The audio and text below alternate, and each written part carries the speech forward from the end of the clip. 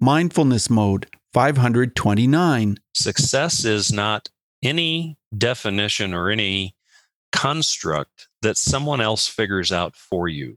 Hey, Mindful Tribe, you've probably known somebody that's worked in corporate, and because of that, they have a very good grip on how to help other people. They show great leadership skills.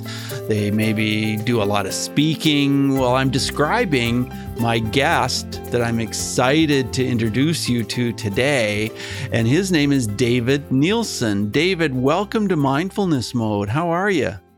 Well, thank you so much for having me. I'm terrific today. And thank you for the welcome and the opportunity to be with you and your listeners today. Yeah, it's great to have you here. I just want to share a little bit about you with Mindful Tribe. David is a lifelong corporate leader, and he spent 18 years in the corporate world and then another 33 years consulting to organizations and coaching executives. And he's been a frequent speaker at Chief Executive Network, Management Resources Association, Training Directors Forum, and so many organizations. Well, the reason I know David is because he's reached out to me in regards to a book that he's just recently written, and he sent me a couple of copies of this book, and man, it's really well written. It's well thought out. It's informative. It's called The 9 Dimensions of Conscious Success. So it sounds like it's right up my alley, and it is. It was a great book to read, and I want to thank you for sending me the 2 copies of this book, David. Oh, you're most welcome. I'm glad you enjoyed it. Yeah, that's cool. So what does mindfulness mean to you, David? When I looked at some of your information, I think there are really a lot of very close connections when I think about self-awareness, when I think about consciousness, when I think about mindfulness. For me, it is a very deliberate choice to be very aware of where you are. And mindfulness, in kind of my thinking, is that you're willing to take the time and take in particularly the rush of day-to-day life, take a pause and be very with yourself in terms of understanding how you're doing emotionally, physically, spiritually, etc. And so I think that when I talked about the 9 dimensions of conscious success, and in the book we talk about conscious and consciousness and being deliberate, I really think that there's a very close connection to mindfulness, and that is that it's a very focused and deliberate choice to be very aware of where you are in your sort of internally, and be thinking about the influence externally as well. Well, I think you're right on. And I think this book is so excellent for anybody that's interested in mindfulness, anybody that's interested in business, or an entrepreneur who wants to advance their ability in the field of entrepreneurship. There's so much here. And not only that, it's a beautiful book. I mean, it's published by Sound Wisdom. And obviously you have put a lot of effort into making sure it's very carefully written and crafted. The cover's beautiful. And if you're listening today, you are going to get a chance to get a free copy of this book, because I'm going to send it to you. But what you have to do is listen to the whole interview, and you'll hear at the end that I'll tell you what to do so that you can have a chance to win a free copy of the book. Why did you decide to write this book, David? Essentially, as we all move through life, and I think for a lot of people, you get older and you begin being a bit more reflective, or maybe I could say a bit more mindful about where I am in life and what's the meaning of all of it. Well, as I approached 60, I had really great fortune. I'd been very blessed to have great clients, and I'd operated both, as you mentioned, 18 years in the corporate world, and then a pretty successful run as an executive coach and a management consultant. And I had wonderful clients, and I'd learned so much from all of the people I was fortunate enough to work with. And so as I approached that sort of magic milestone of 60, I thought, couple of things. Number one, there must be some way that I should really reflect on what I've learned and what the value of all that learning is. And secondly, I really thought about giving back, and particularly giving back to younger people that were starting out their careers, because I became fairly reflective about what it was like when I started compared to what it is now. And I was had heightened awareness of the cost of college tuition compared to when I started. It's Right. amazingly different and much more expensive. Oh, it's expensive. Um, Yeah. it's very expensive. And, just sheer population growth, the intense competition for jobs for young people graduating from college, et cetera. At any rate, all of that led me to say, there's a way for me to give back. There's a way for me to share things that I learned. And I had written articles that had been published, but I'd never written a book. And I had to, first of all, sort of catch myself and say, my gosh, what business do I have writing a book? I've never written a book before, but everybody has to start somewhere. So that was really the thinking, all of that caused me to say, I'm going to write this book, and I'm going to try and give back, particularly to younger people, a way that they can maybe learn that will help them on their path. Well, you've certainly done a great job with your first book, I'll tell you. Let's go back to millennials. What are some other reasons why you think things are tough for millennials these days? It's interesting. I'm a baby boomer, and when you look at a lot of the research, in some of the very early articles that were written, and many of them were written by baby boomers, they talked about how different millennials were, and how baby boomers had this great influence on the world. They were certainly numerically a significant group.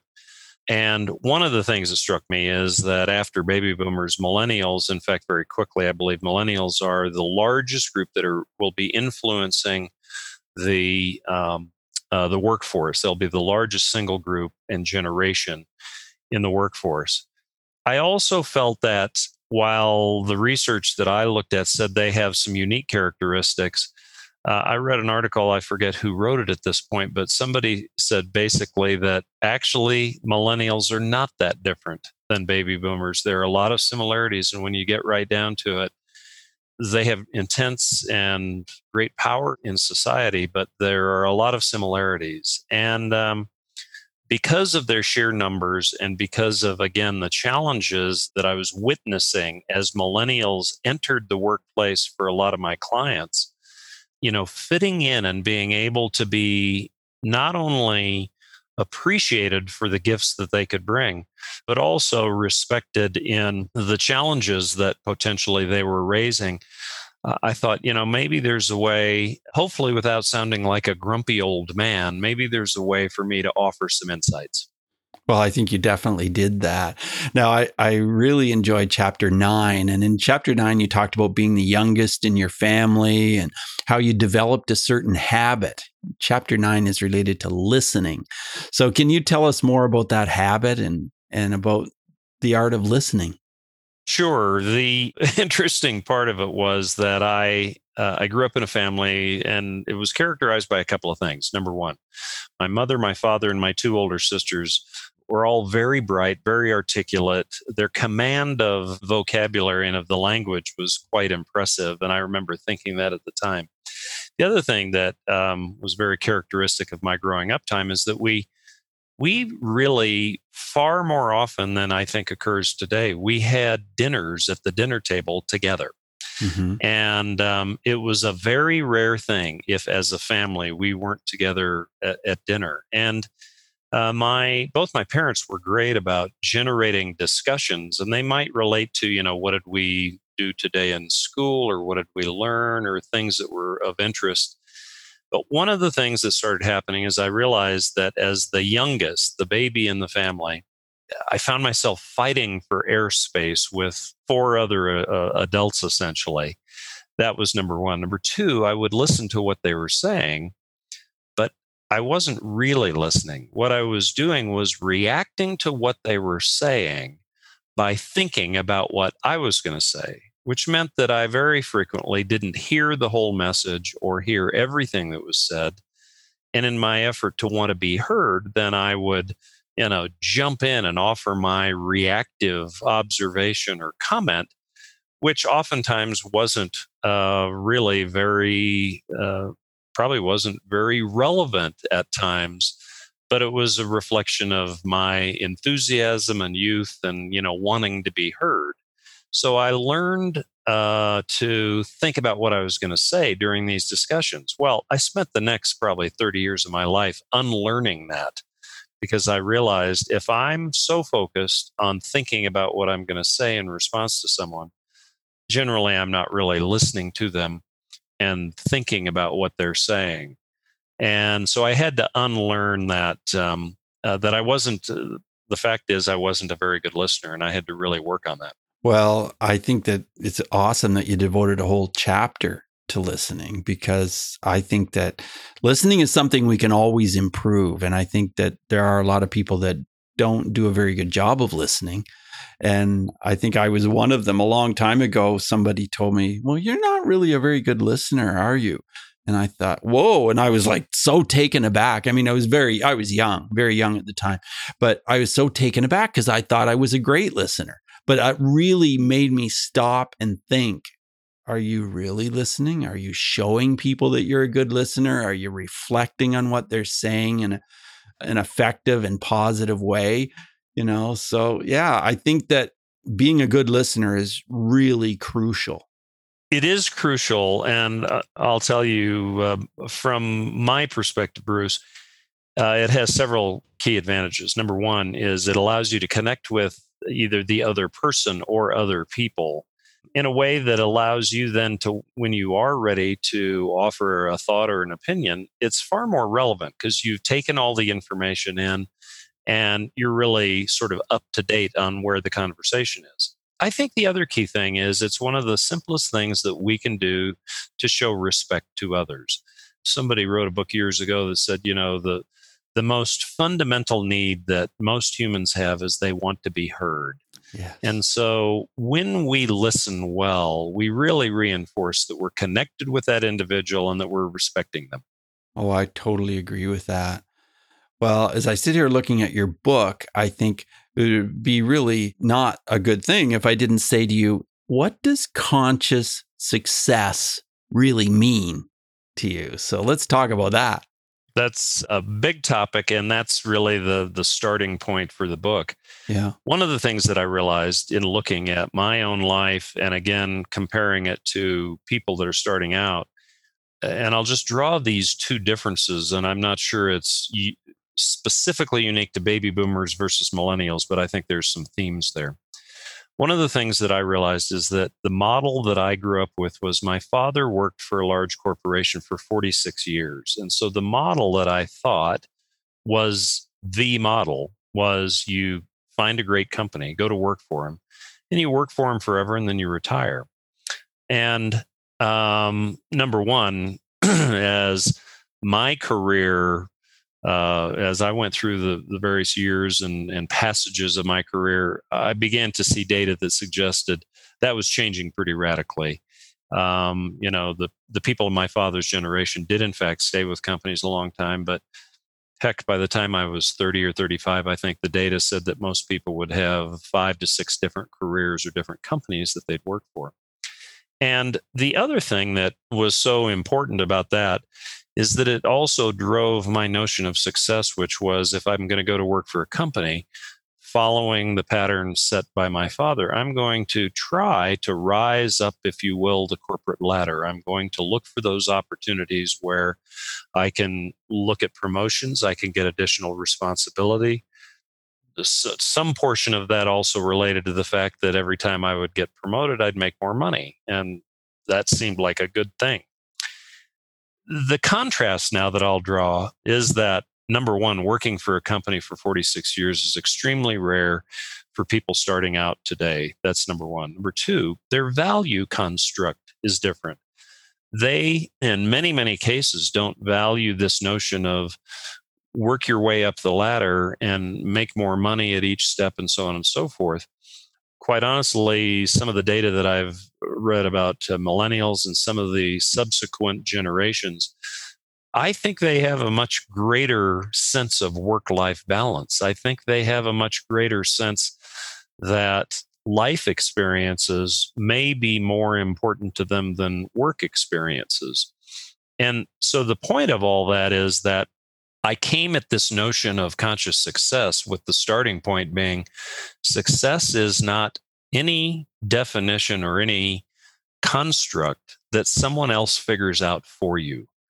And so I write a lot in the early chapters of the book about success is what you deem it to be. And so, I think all of us have an obligation to be responsible citizens, and potentially we have to be able to make a decent living. And but that said, success is whatever an individual wants it to be, and it may have nothing to do with wealth, with positional power, with a career in a company. So start with, you have to figure out, what does it mean to you? What does success mean to you? And then the consciousness part of it is, how can you be very deliberate and purposeful in trying to achieve that success for yourself? Did that answer that question? That does answer the question. And I think that's so important, because I think that people just don't stop to think, what does success really mean? And I think that's awesome that you dealt with that right away in the book, and made us realize that we have to define our own version of what success means. Right. Yeah, right. That's great. And then again, consciousness. And so, yes. In the book, we created the 9 dimensions model. And again, I think this is very closely related to mindfulness. The 3 foundational elements of the 9 dimensions are purpose, self-awareness, and social awareness. And that purpose is really one of the core elements of the book that relates to your own definition of success. I love a quote from Mark Twain, who said, "The 2 most important days of your life are the day you're born and the day you figure out why." Yes. And so I spent a fair bit of time in the book and with some of the tools that are available in helping people define their own purpose. Yeah, that's a great quote for sure. Well, I want to ask you a question about bullying, because I always ask that question on my show, because I've worked in bullying prevention for a long time. But do you have a story about bullying? Maybe it's through, in the corporate world, maybe it's when you were a kid or as an adult, where mindfulness would have made a difference. Yes, and in fact, I think I even touch on this individual. Of course, we protect the individuals, but the example that I can come up with is an example with a corporate executive. And this whole notion of bullying is a pretty fascinating one. Bullies exist everywhere, and I can think back to people that I may have seen when I was growing up that I would say, well, that guy is kind of a bully. But as I grew up and as I became more involved in my career, it began to be clear that bullying can exist anywhere, and even adults can be bullies. And you're smarter about this than I am, so I'm very interested in your reaction to what I'm about to say. But I think bullies or bullying is about the image of power or perceived power, and the heart of it very often, I think, for a lot of bullies, is a sense of insecurity. But nevertheless, it exists. The story that I'll tell is about a very senior level executive. He was a scientist at a large pharmaceutical firm, and he was exceptionally smart. He was very smart. Well, he used his intelligence as the tool of his bullying. And I watched him in meetings. And at one point, I was actually facilitating a meeting. And without getting very aggressive, because I was facilitating an agenda, I called out what he was doing. Not so much that I called him out as a bully, but I called out the behavior relative to the objective of what we were trying to achieve in this meeting. And I attempted to remain very calm and not engage, because his bullying wasn't directed at me. I was an objective facilitator. Right. And the intervention, if you will, my sort of stopping the action and then facilitating a discussion, helped calm the effort a little bit. And, in the moment, I might have been mindful. And so that was helpful for me, the facilitator. But after that event, what I became aware of too is because in the early stages of him specifically bullying people in the room, I was fascinated. And I think this is one of the challenges with bullying.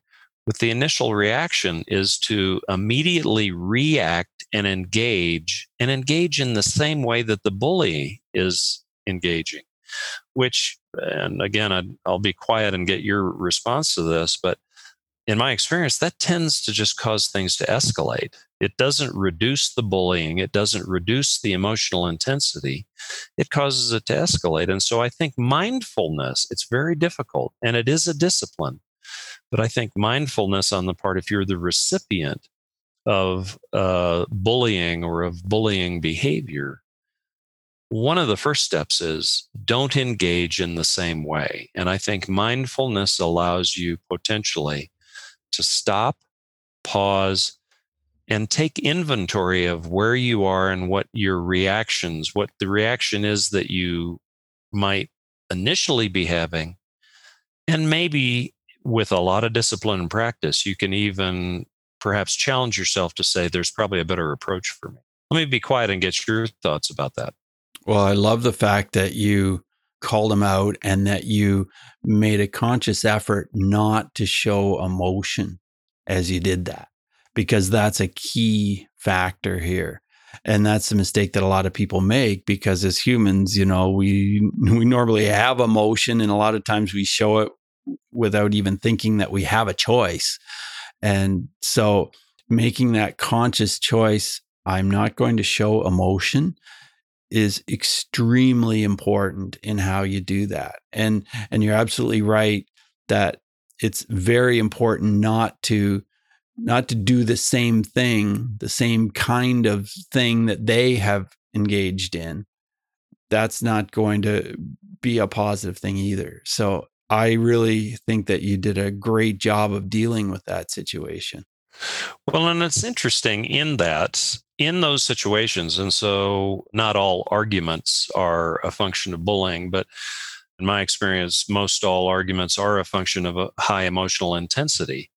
And, I've coached people and I've taught for years that it's very difficult to have a one-sided argument. So if somebody is wanting to bully or somebody is wanting to initiate an argument or a fight, if you don't engage, they're left with nothing. They can't do it by themselves.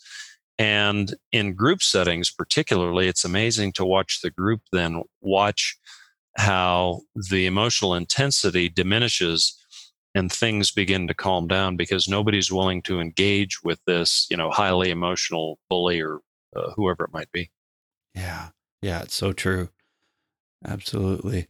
Yeah. David, as we move on in the interview, I want to ask you 5 quick answer questions. So 30-second answers are perfect. The first one is this: who is one person who has influenced mindfulness in your life? I would say a mentor of mine, a fellow by the name of John Jones. He's long passed now, but he was the founder of University Associates, which was a great organization that helped develop many, many managers and organization development professionals that were out there doing this work. John Jones, he was very, very focused on mindfulness and consciousness, and he mentored me at a time in my life when I most needed it. Oh, that's great. How has mindfulness affected your emotions? It's made me more, number one, present with those with whom I have relationships. It's made me more conscious of how I am in the moment. And it has also caused me to be better. And, I'm like so many, I'm still a work in progress. We're all working on it, but it's caused me, I think, to be more effective, particularly when I might be hooked into a high level of emotional intensity. Tell us how breathing is a part of your mindfulness practice. Very important. Years and years ago, when I went through some personal growth work, and an interesting book, and I'll just give a shout out to Tom Crum, who wrote the book, The Magic of Conflict. And I spent several weeks with Tom really understanding conflict. And one of the things that we did in those very intense sessions, we started every morning with meditation and breathing.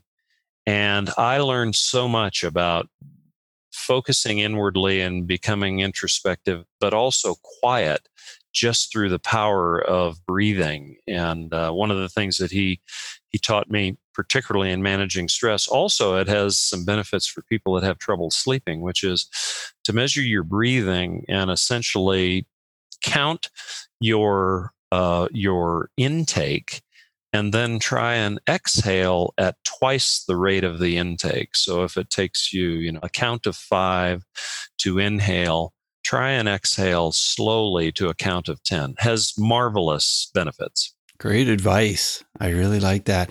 And the next question was about a book. So you mentioned Tom Crumb's The Magic of Conflict. Is that the book you would like us to put in our show notes? I think it would be great, and to be honest with you, I still have my copy, and I know where it is. I think it's still in print, but I'm not sure. But you can get copies.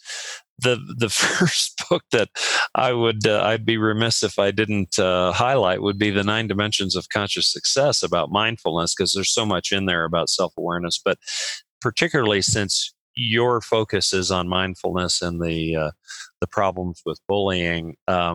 He is wonderful at understanding conflict and teaching about it in a way that would help everybody who has ever encountered a bully. And you are wonderful at presenting a practical approach for how we can bring some of these tools into our, like, whether it's our business, our life, our entrepreneurial life, through your book, because it's very direct. You're not sort of wallowing around, wavering around. It's very direct and concise, and yet you tell stories and you make it an easy read.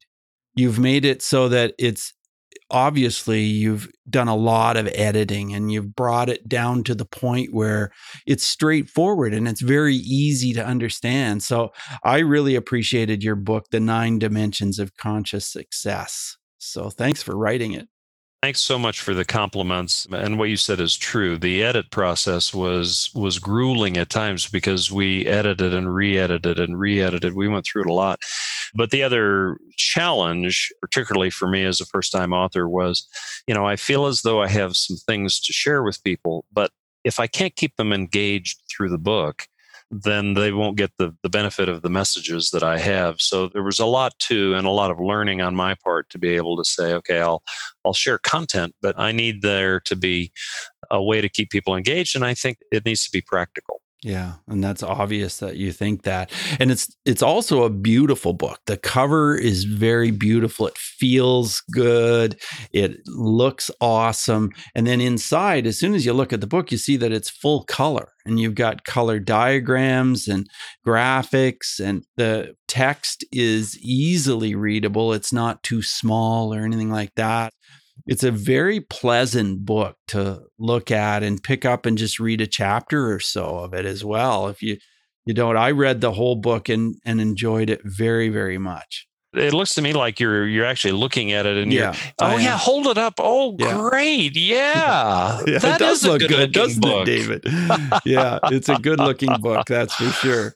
And Ken Blanchard did the foreword. And isn't Ken terrific? He is an amazing man. He's one person that I am very, very blessed to have met. He has had such an amazing influence on so many people, and it really has been a pleasure to get to know him. And he was gracious enough to write that foreword. Well, that's super that he did. And at the beginning of the interview, I mentioned that I was going to give out a copy of this book, and it's an autographed copy by the author. And I would love to send it out. And all you have to do is send me an email, Mindful Tribe, and tell me in the email the name of the last chapter. And that is Conscious Action Plan. Now, the thing is, as we're going through this coronavirus pandemic, the borders are closed, and I won't be able to send this book across the border, I'm pretty sure, because somebody tried to send me a book from the United States a few days ago, and they said there was no way they could do it. let me make an offer to you, and I don't want to Okay. steal your thunder, No, but not at all. particularly if somebody responds and you're able to send them the book, that would be great. But I'll make another offer, and that is in coordination with you. If you should get, and let's say that we picked the first two that you're able to get of your listeners of the Mindfulness Tribe. If you get two and they happen to be in the United States, you let me know of the address, and I'll send two to the first two that respond. You'll have to manage that and handle making that selection, but I'll send two signed copies of the book to the first two that respond if they're in the United States. Oh, that's awesome. Thank you for that offer, David. I You bet. really appreciate it. So, yeah, send me an email at bruce@mindfulnessmode.com. Put Conscious Action Plan in the subject line. That's the title of chapter 11. And you have won yourself 2 books. So that's awesome. Terrific. And if you're in Canada or another country, I'll send you 1 book. Wherever you are, send me your address and I'll send you a book. And that's great. That's awesome. So thank you. And thank you for coming on the show today, David. Well, thank you for hosting it, and thank you for the great work you do around mindfulness, but also this area of bullying. It's badly needed in our society. And, I think the whole mindfulness topic also is certainly something to remember as the world is going through this current health crisis, and being mindful, starting each day perhaps with some sort of mindfulness exercise or a breathing exercise, I think can really help all of us get through this. So thank you so much for your work, and thank you for hosting this and having me on your podcast. I appreciate that, David. And where can we reach out to you? What's the best place to find you? The best place is to go to the website. It's www.davidenielsen, and I'll spell it DavidEnielson.com. That's our website. It features information about the book, about speaking engagements, our workshops, and also to help people with their own sort of conscious success and their own self-awareness. We have a 9 dimensions assessment that you can take, and the website talks about how you can access the assessment and get your own customized report. Great. Thanks for making that available, and thanks for being on the show. So all the best to you, David. Thank you so much, Bruce, and all the best to you. Okay, bye now.